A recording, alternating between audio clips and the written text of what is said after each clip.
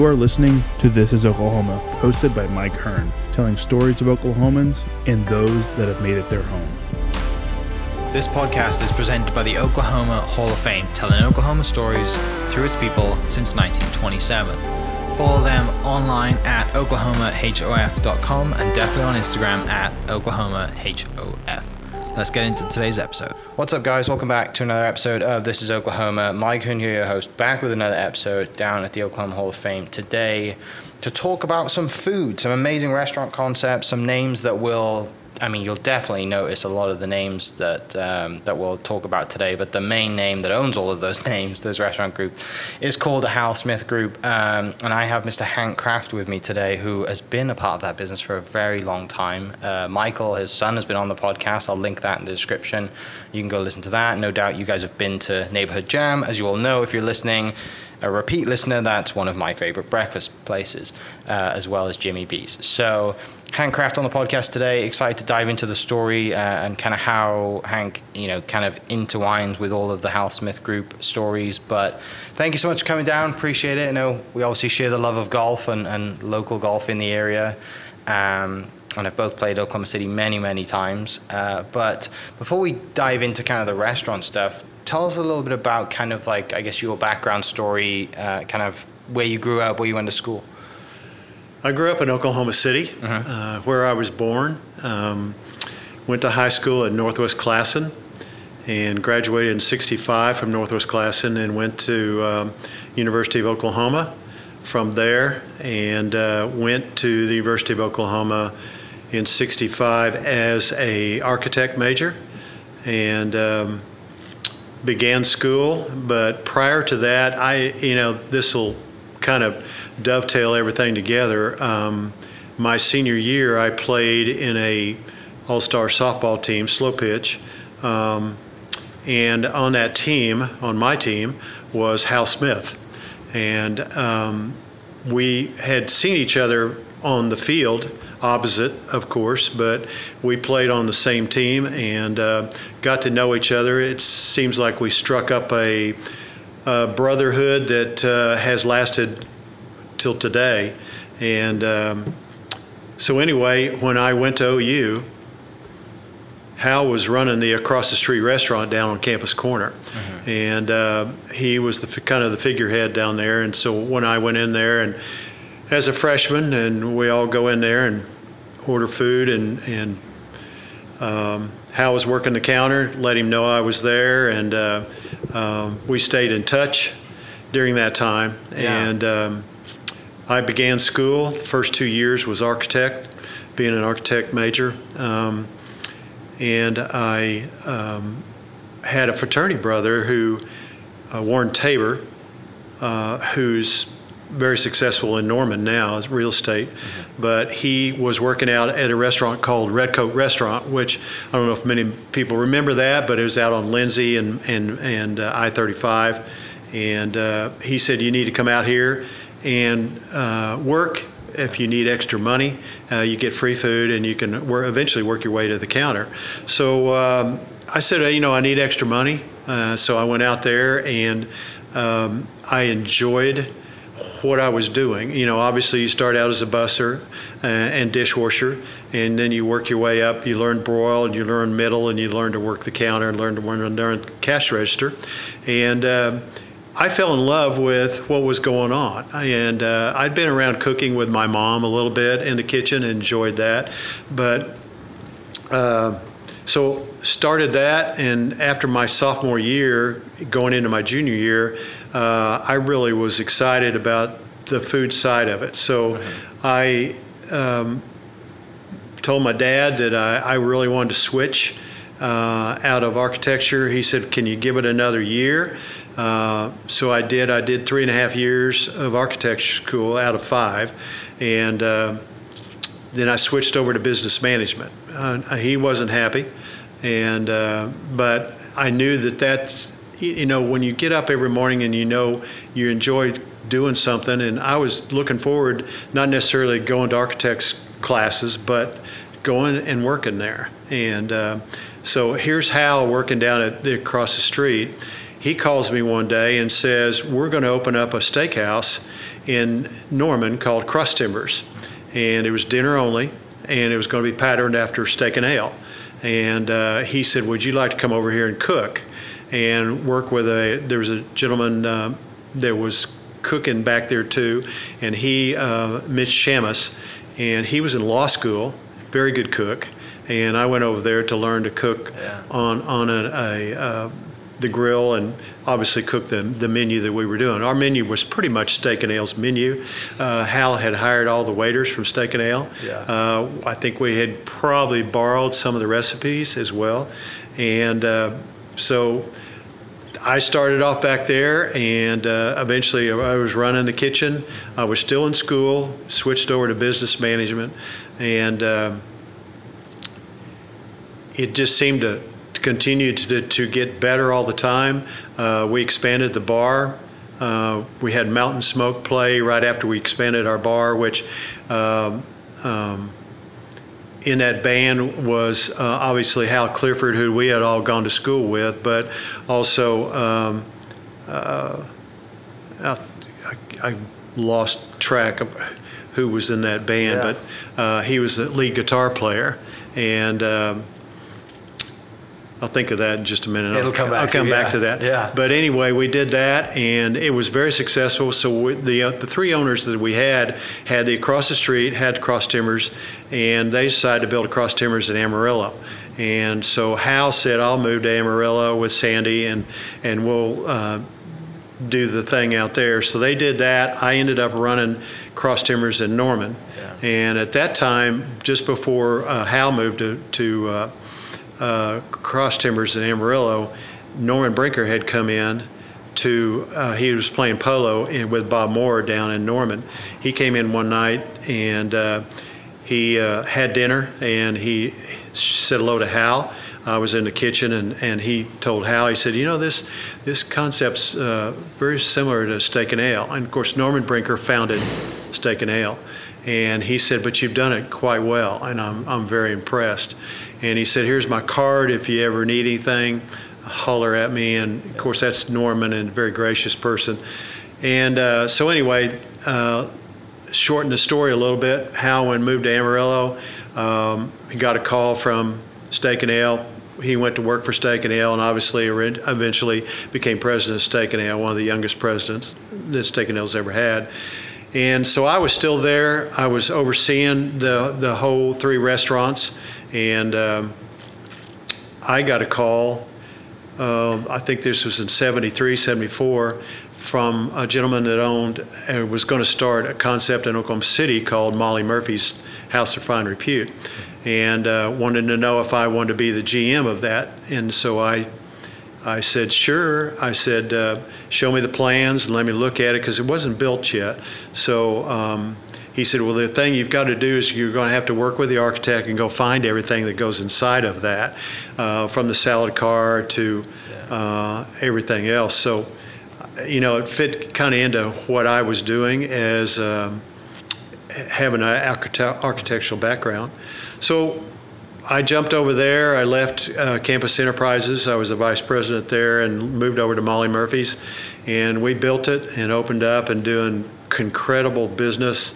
It was for the Bob Tayar Enterprises, and he already had Bonaparte's. Bonaparte's was out on 39th Street, and then he had one over in Shepherd Mall at that time, and so we opened up Molly Murphy's. We were doing probably close to $4 million a year. At that time, that was pretty big, at 74. And I stayed with Bob 6 years. We opened up another Molly Murphy's in Tulsa, and we opened up Sweet Peas, and then we were in the process of developing a Mexican restaurant, Tamales, out on Northwest Highway. And when I got a call from Steak and Ale in 1980, and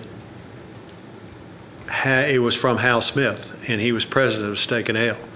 And he said, Hank, I need a director of new concepts for Steak and Ale. Yeah. And he said, I was thinking of you because I know you enjoy developing these concepts for people and putting them together, and but you need to come down and interview 2 people. And I said, okay, be glad to do it. And so talked to my wife, Michelle, and so I flew down there, and my first interview was with Norman Brinker. And I had not met Norman Brinker, but I went to lunch with him. By the time I got there for lunch with him, he rode with me, and I felt like I knew Norman extremely well. He was he could put you at ease real easy, and he's just the type of man that you can see why Steak and Ale was so successful.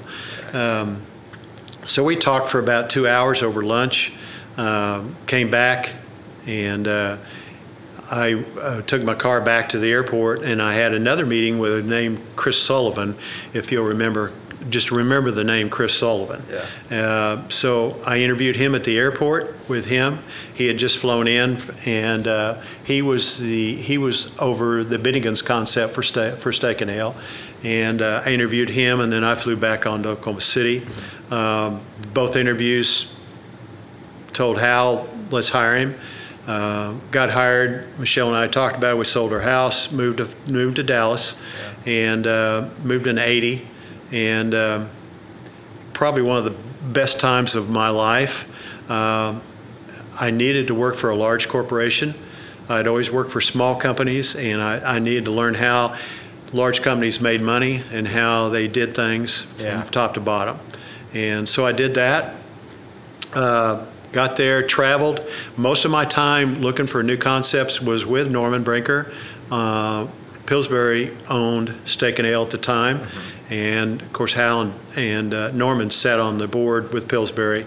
And so a lot of times we would leave and go look at new concepts that Norman had in mind, or if I had in mind, and we did that from East Coast to West Coast.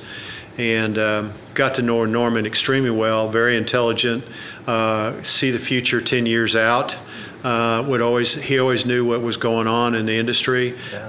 He could always tell you, this is what we need to be doing, and so on and so forth. But he was trying to feed me information that I was trying to grow on as well. Right. And so we developed a new concept. Plus, they put me over. They had a Mexican restaurant called One and Only's, that one of a kind, and cute name. It was losing about $500,000 a year. I took it over just to see what we could do with it. Norman said, if you can't turn it around, let's get rid of it. We turned it around. We were making $500,000 a year, but we still got rid of it because it just didn't fit into the portfolio for Steak and Ale or Pillsbury, either one. And then we also, I was put over to help with the Bennigan's concept, which was very successful, and it was a Fern Bar type concept. It was kind of an answer to Fridays, which Steak and Ale wanted to do. And then we also developed another concept called JJ Muggs, which is similar to like a Chili's. And we started that down in Florida and spent a lot of time in Florida, opening up. I think we ended up with about 7 down there, and when we came back and built more. Actually built one in Oklahoma City, where the Charleston's is today on Northwest Highway. I was there until about 83. At the end of 83, I always wanted to do Charleston's. And I had gone before the board for Steak and Ale, and they kind of wanted to know what the future was for the concepts. And I had suggested that Steak and Ale changed Steak and Ale's concept. It was too controlled environment. It needed windows. It needed to be more conducive to women and not be so masculine. And so the board said, we're not going to change. Norman said, hey, I'm right there with you. I think you're right on. And so I said, I'm going to leave, go back home and open a restaurant similar to a restaurant that had just opened in Dallas called Houston's. And I think everybody knows Houston's or Hillstone, either one. And so came back to Oklahoma City, couldn't find a place to put Charleston's in almost 84. And so for 2 years, almost 3 years, ended up doing a little burger concept called Kraft's drive-through burger grill, which is a double drive-through. We did one in Midwest City and one over by Putnam City High School, which we relocated by the high schools because our burgers were cheap. They were 95 cents, and it was a very limited menu. But Mike Rogers, who had followed me to Steak and Ale, who had been with Molly Murphy's, followed me there, and he had seen it, and I had seen this concept similar to that. So we opened that because we couldn't find anything to do full service yet. Right. And the location just didn't happen. And then all of a sudden, Hal called one day and said, we're going to close the J.J. Muggs down in Oklahoma City. Would you be interested in that building? And I said, absolutely. We'll gut it and remodel it. And so we did that and opened in 1987. And that's when the first Charleston's was at 35 years now that it's been out on Northwest Highway. And we opened it, and then we did a couple. Obviously, we went to Norman. We did a couple in Indianapolis, only because when Hal left Steak and Ale, he went to Chili's for a year as president and then went on to Chi-Chi's. And then he called me from Chi-Chi's and said they had 2 locations in Indianapolis that they were thinking about getting rid of, and well, I ought to look at them for Charleston. So I did that. We put that in, came back and did the Norman Charleston's down in Norman on Lloyd Noble Parkway.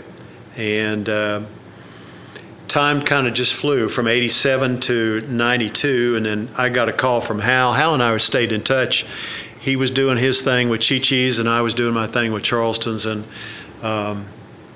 he called in 92 and said, I'm coming back home. Sandy and I are coming back to Norman, and why don't you be a partner with me? And we'll start Hal Smith Restaurant Group at that time. And so he came back, we did that, and then a name I mentioned to you earlier was Chris Sullivan. Mm-hmm. Well, Chris Sullivan had left Steak and Ale after Hal did, and he went and did the Chili's franchise in Florida for a while, and then he turned around and sold that back to Chili's, and he decided, he and Bob Basham, Bob Basham was with Bennigan's at the time too when I was there, came up with a concept that was a Australian concept, and it was called Outback Steakhouse. Chris called us and said, how many steaks do you want? He said, you guys, you build as many as you can in 3 years. 3.5, and I'm taking Outback public, and I'll buy y'all back, and at a multiple. So he did that. $42 million later, we'd sold everything back. Yeah. And it was a kind of our seed money to continue to grow in Hal Smith Restaurant Group. So, you know, kind of the connections that we had that you just kind of run into, the phone calls kind of kept leading to me changing and people giving me opportunities. And that's a real key for me today is that when Hal and I got together, we said, you know, we're going to have fun, we're going to make money, and we're going to give people an opportunity to grow, which people gave both of us opportunity to just grow. And I think that's the key to attracting great people. Yeah. But just to throw a side note in there, Norman left the same time I did. He left Steak and Ale, which he had founded, because he had gone to Pillsbury twice. He and Hal had gone to Pillsbury and presented them with a concept that they thought should be added to the portfolio of Pillsbury. Pillsbury said no both times. That's when Norman got frustrated, because when I went in and told Norman I was leaving, he said, well, Hank, I'm leaving too, and I'm going to go buy. The concept was Chili's. They had 7 at the time, and he bought the concept, and of course he took it public, and everybody knows the history of Brinker today. But anyway, it was just what a great ride, and got to know a lot of people. But and then for Hal to come back and for us to be partners since 1992, you know, 30 years. Yeah. So it's been a great ride, you know. And today we have, I want to say, 82 restaurants and 6,000 employees and 13 concepts. So, you know, and we're in 5 states. So pretty amazing. That is amazing. There's so much in there to like. There's so many stories in those, like in just everything kind of you've unpacked. I know we're not going to get to all of them today, but the first thing that came to mind from just you telling that story is cooking starts with your mum, right? Mm-hmm. Like when you grow up as a boy, you don't think I'm going to love cooking, right? You're outside, you're running around, you're playing sports, but then what was like? I'm interested in just kind of like that first moment where you're like, oh, I'm just going to help mum out with cooking. Like, what was that like? I didn't actually ever. I mean, my dad liked to cook too. He liked to cook on the rotisserie outside on the back porch. Yeah. He liked to do a lot of different meats and things, and we'd go quail hunting or pheasant hunting or duck hunting, and he'd always put it on the grill. But I would mainly watch, and I was just interested because I thought it was an interesting to take food and we either wrap bacon around it or put cheese in it or do whatever. And my mom was really good at those, and Mom had great recipes. I watched her do everything. It's not like I just jumped in there and cooked, but I was interested in it, but I filed it away. It's not like I knew right then that's what I was going to do. Yeah. But I just filed it away because I thought it was interesting, just the science of food and watching how the recipes are all put together and so forth. So it's just that knack, and then of course cooking on Dad's grill a little bit. I watched him cook a lot, but and then being exposed to it when I get to college. All comes back around. We go back around. All of a sudden now I'm doing the cooking, and whether it's the broil or the middle, the fry or whatever, and then now I'm working the counter, and it kind of all fell into place. But it was something that said, hey, this is fun. Yeah. This can be a passion. Mm-hmm. Not that I loved architecture, a lot of long labs, things like that, but it just took a little bit more precedence over that. Yeah. Why was it architecture why was that the choice? I enjoyed all the design classes, or they were mechanical classes that we had in 7th and 8th grade, and also in some at Northwest class, and all of them, taking objects and making them 3D or doing whatever. I totally enjoyed that. I enjoyed math as well. Mm-hmm. So I just I liked the creative side of things, and architecture gave you that avenue to be creative.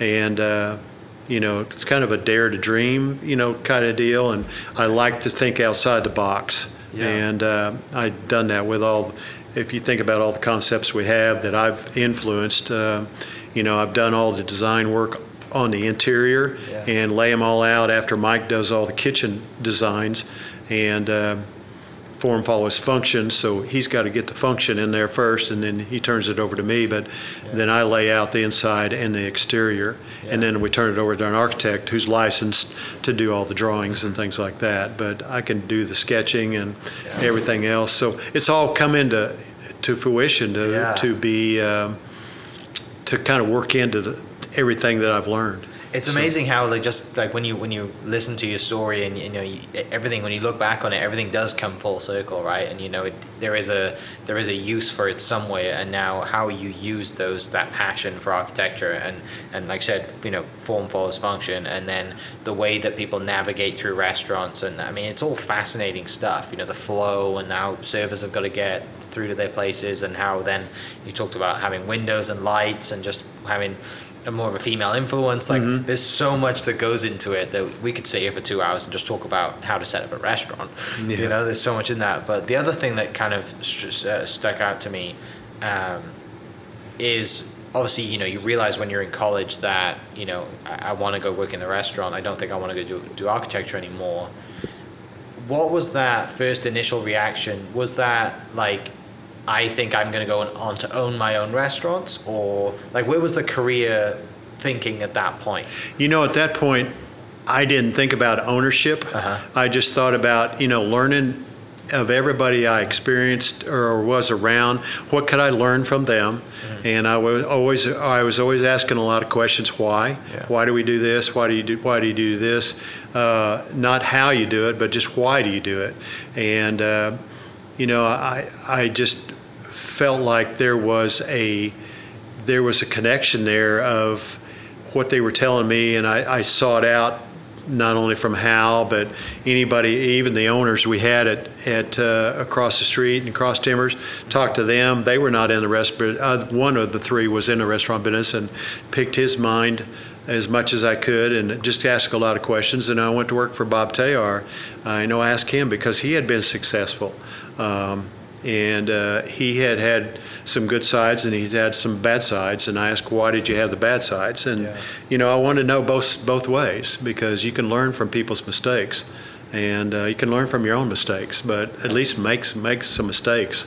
And I've done that, but it's not a but if you made a mistake, why did you make the mistake? And can you learn from it? Sure. Right. Yeah. So, and like you said, you also, when you went to go work for a bigger corporation, right, to see how they work, that's obviously helped you tremendously in building, HSR for the last 30 years as well, and get to see everything. So, there's so much value in for people listening of, go out there and make mistakes, but also ask so many questions. Don't be scared to go work for someone for 10, 15, 20 years and then figure out, I can go do this on my own. You'll probably be more successful than if you would just jump in saying, I can figure this out. Yeah. So. But the large corporation like Steak and Ale helped me to understand demographics, helped me understand site selection, helped me understand the accounting side of how a big company does their accounting, how they do the reporting. How they had their own architectural division, which I totally enjoyed. I always went over there and visited a lot, but I got to know all the players over there, and then how operations handled people. And between Norman and Hal, which I think are identical in the ways they do things, how to handle people, how to work with people, and how to motivate people. And make them feel good and make them feel worthwhile. And Norman was just he and Hal both, like I said, I think they have the same traits, and how to treat people, and how to hire people. Norman's comment to me was, one of the comments he made was, and Hal probably uses this a lot too, but I always remembered it, is that Norman said, always go out and hire stallions and put them on the track and let them run.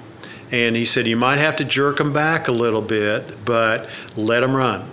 And, if you look around all of Steak and Ale, when I was there, I kept turning around and, everybody was self-motivated. Everybody was, they wanted to make things happen. They wanted to treat their people right. And so that's kind of what we've done here, and Hal and I talked about that. And I just think, hiring the right people and then let them run. Let them do their thing. As long as I don't have to kick them in the rear and let them run on the track, that's fine. Because every now and then you're going to have to be jerked back, just like I was, here and there. And if they're smart, they feel that jerk and they say, okay, great, but just let them keep going. And I always remember Norman telling me that too, and I know he told Hal that too, but that was a secret to his. He had such great people. If you look at all the people that left Steak and Ale that went on to run other companies, other restaurant companies, it's pretty amazing. And if you look at, really, we've had a lot of people leave our company that are running companies today, and we've had great success recruiting at OSU, because they have a demonstration room up there that we put our name on up there, and I think we gave them a considerable amount of money to do it on the new school up there. But it has helped us. I think we've got probably 20 at least graduates from the hotel and restaurant school in Stillwater, but and giving them an opportunity to kind of grow with us. So it's good to give back. Oh, so, it's amazing. And there's a lot of, like I said, there's a lot of stories like that where you guys have given back over the years and during tough times. And, that, like I said, I'll link everybody to Hal's podcast as well, so everyone can kind of hear that story and how both of these stories will intertwine the whole way. Tell me about, obviously Chris goes on to build, Outback, right, and takes that off you, which gives you guys the money to start Hal Smith Group. Before we get into that story, have you been down to his place in Florida and played golf down there yet? I have not been there. I think Okay. Hal's been there maybe, Yeah. but I have not. Chris was up here about 6 months ago. Just as he was flying through and stopped by and talked to Hal. And I was actually out of town and didn't get to see him. But I miss seeing Chris. We used to play we played on the Steak and Ale softball team together, and Hal played on that team, and we were pretty good there in Dallas. But I miss seeing Chris because we all did things together as families on Friday and Saturday night. Friday night was with the kids, Saturday night was without the kids, and we had a great time. Yeah. So to that point, how important do you think it is for employees of any kind to get into a competitive but kind of a fun competitive scene, like playing, softball, whatever it is? Like, there's so many leagues out there that people play in. That must be so good for business camaraderie and just kind of. Well, I think it is. I think a lot of our restaurants are playing in soccer leagues, kickball leagues, some softball leagues, some are co-ed, and but I think it's all good. I think it was fun back then because it was a lot of the guys that were in executive positions, but yet it was some of the GMs that obviously went out and we recruited them because they were good players and a little younger than us, but they were good. And it was a fun softball league to play against other teams like Fridays and on the border and things like that. I just think it's very healthy to do it. Yeah, I think more people should definitely do it, right? Not just for physical benefits. The gentleman that played in that band was Vince Gill. Oh yeah, kind of a big deal. Yeah, he played with Oklahoma Hall of Fame. Mountain Smoke. That's amazing. And they were one of the first bands that played in our little bar there at Cross Timbers. And I always remember seeing Vince up there. And of course, at that time he didn't have a name, but we can, and of course he was.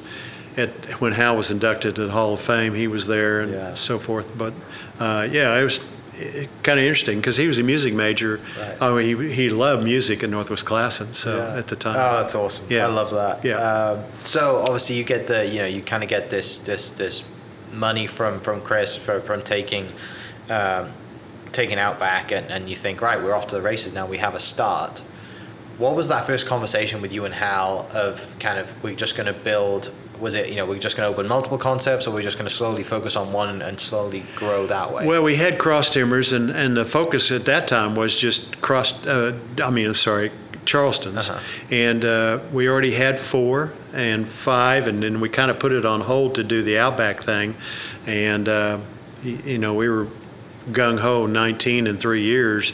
And then we came back and said, Cross Timber, I keep thinking of Cross Timbers, but Charleston's was a viable concept. It was doing well, and as we opened them, they showed great signs of success. But Hal and I just kept kicking around new ideas, and then we opened up Red Rock out on the lake. I think Barry Switzer had opened his first restaurant up there, and we were going to build right next to him. And Randy Hogan came to us and said, "Can you all have something you want to put here?" And Hal says, "What do you think?" And I said, "We already had a Charleston's on Northwest Highway," which we felt like was too close. So came up with the idea of a Red Rock dinner only. It's kind of a Southwest theme, and play to the lake, which it does. And it opened extremely successful, and of course we've gone on to build 5 more of those. But it was a challenge, but it was fun, new concept. I thoroughly enjoyed that. And then we had built a Charleston's in Yale in Tulsa, and we'd also put a little burger boomerang right next to it, which Tulsa didn't take to the boomerang too well. So Hal and I looked at each other one day, and Hal said, I've always had a name that I've wanted to use. And he said, what do you think about doing a steakhouse? And I said, I'd love it. He said, how about mahogany? He said, I always loved the rich wood, and it stands for something really good. So we put together that little mahogany there, and of course we've got 4 of those today, and they do quite well too. So it kind of started leading us to doing Still doing Charleston's, but just expanding and growing and doing kind of what I love is developing new concepts and coming up with ideas and seeing what's out in the market. What are people going to be interested in? And it's kind of that vision that Norman Brinker had. Hal had a good vision. And led us down that path of, hey, let's go look at this, let's go look at that. And all of a sudden you see things out there. We saw something like an upper crust down in Dallas one day, and then I saw something out in Napa Valley that was like an upper crust, so we married the two, and we came up with the upper crust. And of course I think Hal and the coach, Bob Stoops. Bob Stoops came up with Louie's, because that was from Manhattan, Kansas. Bob had seen that, and next thing you know, we've got Louie's going. And then, is that named after his dog? It might be. I think dog? It was, yeah.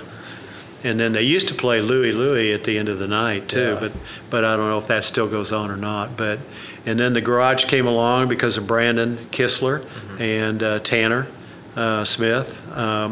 They kind of came up with, let's do it, and I think Hal always had in the back of his mind like a Chili's concept, but do it a little differently. And obviously that's been so successful to do that. And then along comes, we did some onesies like Hefner Grill. We had to take that over and kind of convert it 3 or 4 times, but I think it's got a lot of traction right now as Hefner Grill. Then we took the old Darden concept over and put Mama's in there, and it's been very successful. And you look at all the other concepts, well, we got 13 now. So, and I think they all are doing well, and I think some have definite legs to grow. Right.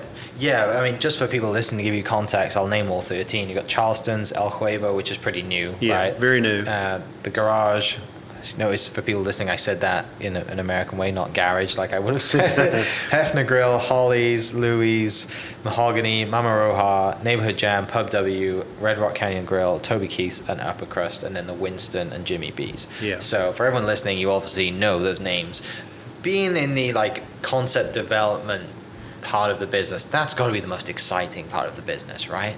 You get to hang around, you get to travel, you get to sample stuff. I mean, there's nothing better than traveling to a different state or a different part of town and just thinking, you know what, we're just going to go out and sample and see what's hot on the market right now. That's what's the exciting things. We try to put together trips that we go to Dallas, or we go to Kansas City, or we go to Nashville, or we go to may go out to the West Coast every now and then, a little bit of East Coast, but really the trends kind of start in California, in my opinion, and they get back here about 2 years later. But we've been able to look at these trends. Dallas being so close, 3.5 hours away, we pick up a lot of things there. I mean, there's a lot of concepts that come and go in Dallas. A lot of new chefs come to town and leave and so forth that are chef-driven concepts. But we've been very blessed to be able to identify and put new concepts on paper and bring them to fruition. We've got an incredible R&D staff, and led by Brad Johnson, who's been our chef for 22 years now, and graduate of CIA school in New York. But the creativity continues, and we all try to think outside the 4 walls. Yeah, it's amazing to see. Reset that real quick. It's amazing to kind of, there's so many restaurants, right, that just were on the drawing board and they just didn't happen, or they got shelved for a little bit and you probably brought them back in, and there's ones that you still want to do but the market's not right yet. That's the beauty of it, and it's because the beauty and the curse of it is because you have so much choice. It just comes down to the numbers in the market that we're in Oklahoma City. And I think over the last 10 years, I've been here 11 years now, and over the last 10 years, it seems that the food scene in Oklahoma City is just kind of blossomed for it has. Right? And people are willing to try more food, or they've traveled a little bit more, so they just, it's not just like you said, your steakhouses and your meat and potatoes, and there's some really cool food here. I think Oklahoma's been a well-kept secret. For just exposing people to new things, and as well as the labor market and just the cost of living here. has been a well-kept secret, but I think it's out now, more so than anything. But luckily, we're in locations. Obviously, we have one in Mesa, Arizona, and two in Indianapolis. But other than that, we're from Fort Worth all the way up to Omaha, and and do quite well. We're in Arkansas too, but Kansas has been good to us, and Missouri. With have Charleston's on the Missouri state line, but it's been a good market. Yeah. And as well as Tulsa and Oklahoma City. Yeah. I mean, one thing, obviously, when kind of, Michael, your son, came probably to you around high school, I would assume, and said, I'm going to go to college and this is where I'm going to go. And I'm kind of going to go into the restaurant management industry, school down at Ole Miss. Yeah. I mean, that must have been really cool for you to have right? That's a neat story in itself, and I'm so proud of Michael.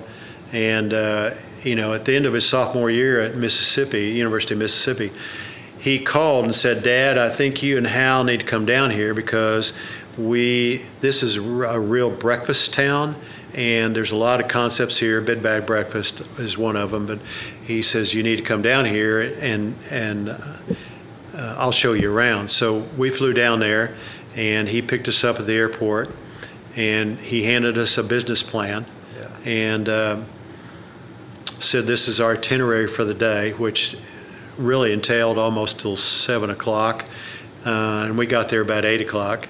And so we went to all these different places, eating a little bit here, a little bit there, and he explained everything to us. And at that time, University of Mississippi did not have a hotel and restaurant school. They just changed over after his sophomore year. So he decided, this is what I want to do. So he switched over.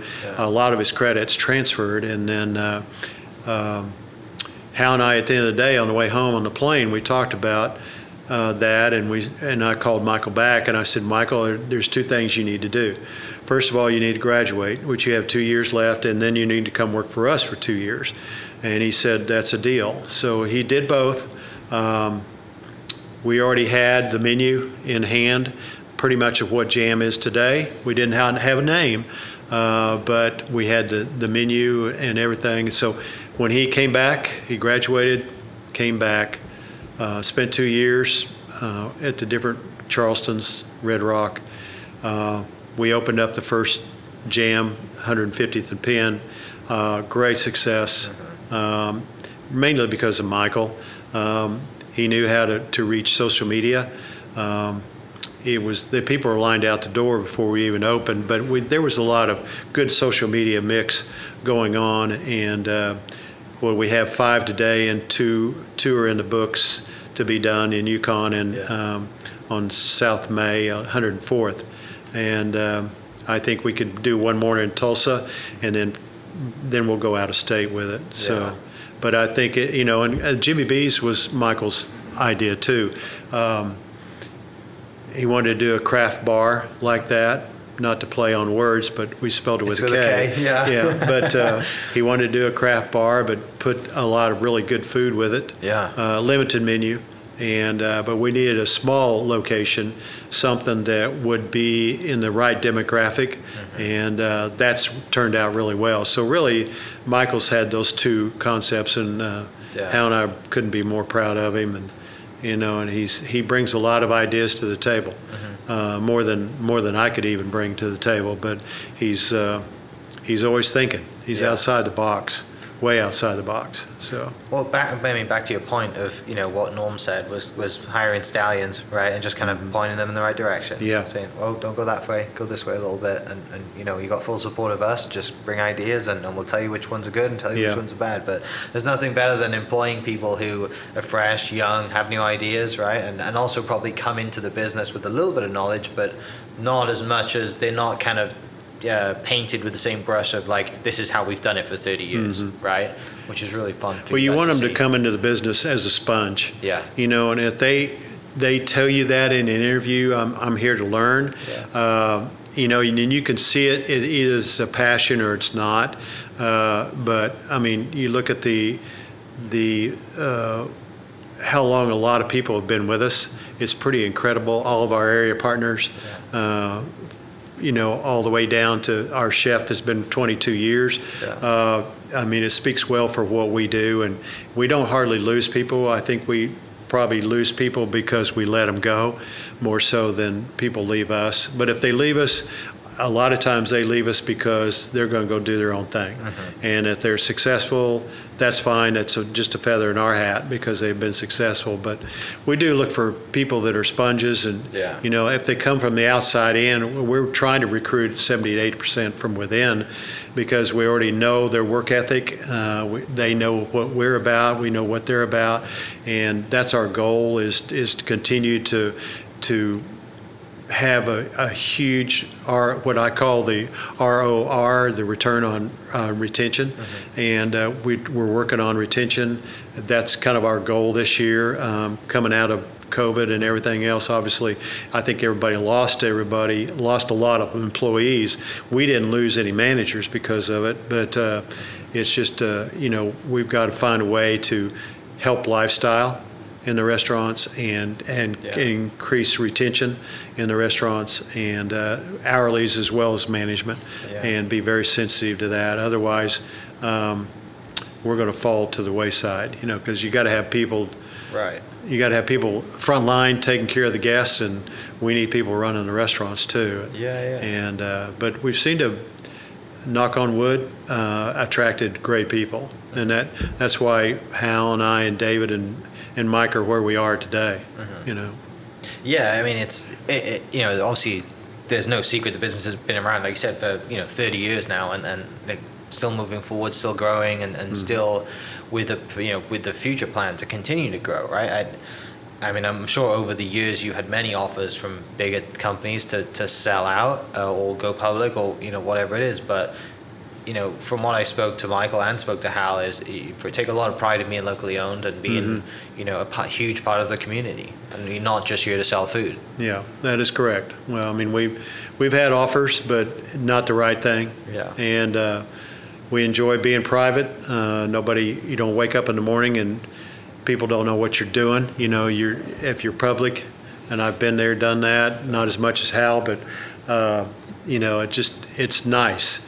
And we can run it, but we're running it right. I mean, if somebody did come along and buy us, it would be pretty incredible because they're getting a company that's run almost like the big companies, but we do all the things right. We're constantly plussing, making things better. Our training, we borrowed that from Steak and Ale. And when I left there and came back here, we borrowed the training manuals, and we've just taken, because they had the best management and employee training at the time, and all we've done is plus it over the years. And now Sarah McDaniel is over the training department, and it's incredible. I mean, I think that's our training is top notch from top to bottom, but we're always changing it. I mean, I send her to Disney and to go to their training programs because they do such a great job. And she's been there, done that, come back, brought new ideas, and that's what I'm looking for is new ideas. Yeah, that's worth paying for, right? You don't pay people just to serve, pay people to bring new ideas, and how do we evolve? Because it seems, especially nowadays, businesses are evolving a lot quicker now compared to what they were in the 90s and the 80s, whereas so you have to stay on your toes, right? And the people move a lot faster. And, the probably things that slow you down is getting in a building and outfitting it, getting it ready. And then once it's ready, let's get this thing going. Construction is kind of probably the slowest part of it.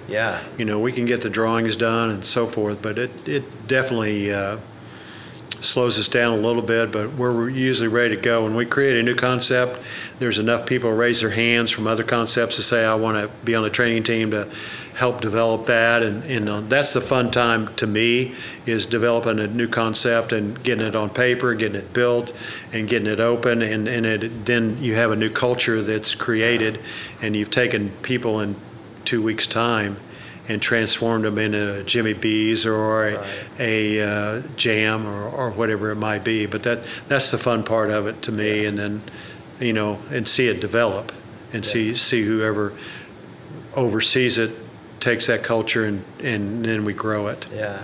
Over the last 30 years then with being partners with Hal, what's been some of the best moments and then some of the moments where have really kind of defined the business? I think the best moments are just seeing people get trained properly and people making money in these stores, and people have an opportunity to grow whatever they might be, whether it's management side or employee side. We've had our opportunities. We've had some concepts we've closed down, reopened. We've had some that we've just closed down. But, those you just have to admit, either you pick the wrong side or you're doing the wrong thing or doing whatever and move on. And we did that at Steak and Ale, and, disappointments. I think we've learned from everything. I wouldn't say we've had any huge disappointments at all. They've just been learning experiences. I think there are opportunities out there. I think you have to look at them as opportunities all the time, not disappointments and not failures, but you learn from it. And we've lost a few people. The biggest disappointment is probably losing some people to a car wreck or a motorcycle wreck or whatever it might be. We had Jim Blanchard, who's with us 22 years, and he was with us in the Outback days too. And it was just tragic to lose an area partner like that. Just that who Jimmy B's Yeah, represents? that's who Jimmy B's is named after, is Jim Blanchard. Amazing. Yeah, you're right. I mean, because you build such a great relationship with all these people. You invest in your employees, not just training, but their lives in general. This isn't just come work for us and you can make some money. This is a family, and I got that sense from Michael. I get it from you. I got it from Hal. I got it from Kirsten Holder, who I know her husband Andrew told me the same thing. Multiple people who've either been on the podcast or have worked with you guys that have said the same thing. It's very hard to leave, because it's such a big family. And that's kind of the way that you guys have built it intentionally, and you can definitely see that. And not only from management, but you can see it from the smiling faces who serve you every day, right? People love coming to work. And I think they do. I think when we hire people, you look for that passion, and if they don't have that passion, they eventually weed themselves out, or we do. But we are a big family, and Steak and Ale was a big family. And but I think if you hire the right people, that culture stays there. I think people keep generating that feel, and you feel like, gosh, I'm part of something, and I don't want to leave, but if I do leave, I've gained the knowledge that I've needed to gain to do, just kind of like my story going to Steak and Ale. And it couldn't have been a better opportunity. But Hal gave me that opportunity to jump from small to large, and then back to small, and now back to, I wouldn't call us large. I'd just call us, something where we can manage. And have fun doing it and make money and just give people an opportunity. So finishing up then, you recently turned 75. And you had, you took over the company in January. A lot of people at your age would just think, I'm just going to put my feet up, play golf every day. What keeps you going? I think just my DNA. My dad was German, and the work ethic he had, worked 7 days a week. I think, just that DNA. I don't like to sit still. I keep moving all the time, and a lot of people said, well, you're 75, you need to slow down, and I've never, since I got in the restaurant business, never had a day where I got out of bed and said, I'm not looking forward to work. And I feel sorry for people that don't have that passion for what they do, and my advice to them is go find something you have a passion to do, and you'll have fun every day getting up and doing what you do, because I enjoy it. I enjoy the people. The people keep me inspired, to keep me young, and people like Michael and all the younger people that run all of our restaurants today. they just keep me inspired too. And then being around all the young generation that's waiting tables and doing so forth, it's just it's a passion I found at the end of my sophomore year in college, and never looked back. I have no regrets, whatsoever. Everything's kind of fallen into place. Yeah.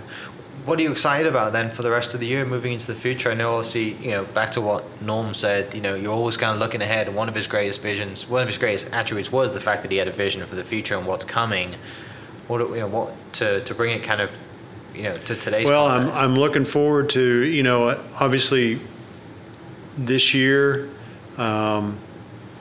we have 5 concepts or 5 stores on the books.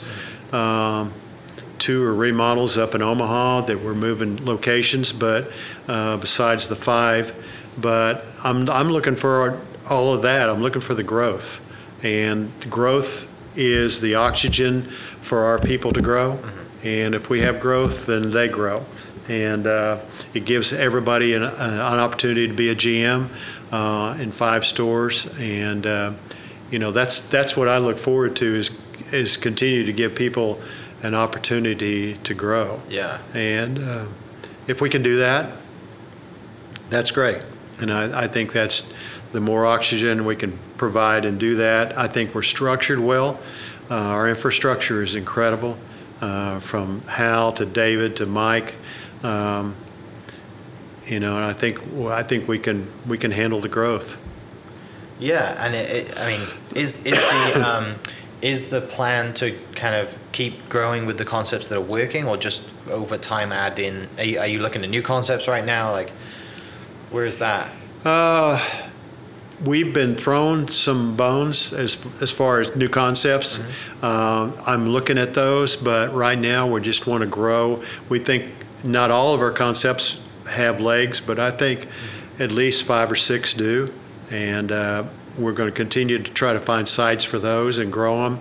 We're going to be very conservative. We're looking for quality rather than quantity. And if we can continue to do that, since we're privately owned, we just have to kind of watch how we do things. Yeah. Because we don't need failures. Right. So. Well, finishing up, I just want to say thank you so much for coming down. It's amazing listening to your story and how everything kind of weaves together, and it all stems back to you playing slow pitch softball with Hal. There's so many people out there that are listening that, great relationships are right in front of them. They're probably in their contact phone. It's probably someone you've sent an Instagram message to in the last, week. And so key point for people listening is, take full advantage of the relationships that are around you and the people that are around you, because you never know, right? You never know, you might get that phone call and, hey, come work with me, or I have a cool idea, come do this. And how this is navigated from college, in the 60s to where we are now, and all of the amazing relationships you've had and the stories you have, and the guys who you're friends with, and just, it's amazing to kind of weave through it all. And I know there's so many things we didn't get to, but we've told a lot of stories here today, and I can't thank you enough. Well, it's been my pleasure. Thank you for inviting me, and anytime you want to hear more stories, who got them, or Hal, or you might have both of us in the same room at the same time. I keep telling Michael to start a Hal Smith podcast, because there's so many employee stories there that can be shared, and not just yours and Hal's, but even the stories that just that aren't related to the restaurant industry. You guys have been great friends for so long. We're like brothers, together. And it's pretty incredible. Even Mike Rogers, who came to me, graduated from hotel and restaurant school, and at OSU, and he walked into Molly Murphy's in Tulsa, and he was just walking around and said, I'm looking for a job. And he's been with me ever since. And he's like a brother too. It's just amazing how the personalities have really worked over the years. You don't see that real often in businesses that stay together like that. But they've all played an important part in what we do today, and hats off to all of them.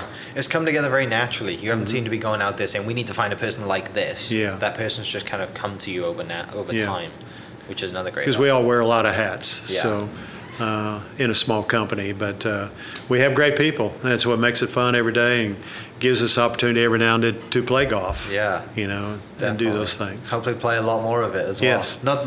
You're probably more busy now taking over the reins than you were, but hopefully you can sneak away and play some golf.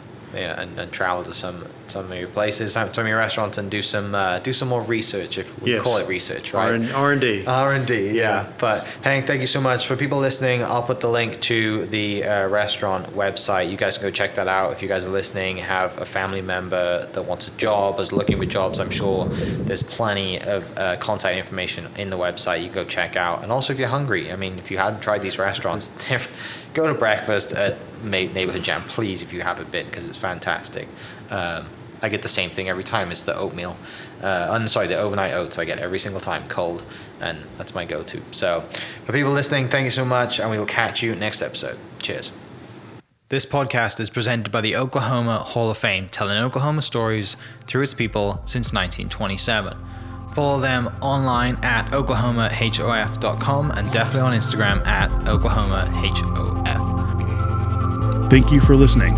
We are inspired by those around us and hope that you are too. Make sure you subscribe to this podcast on your favorite podcast platform and leave us a review so we can keep telling your stories. For more great Oklahoma content, follow This Is Oklahoma on Facebook and Instagram.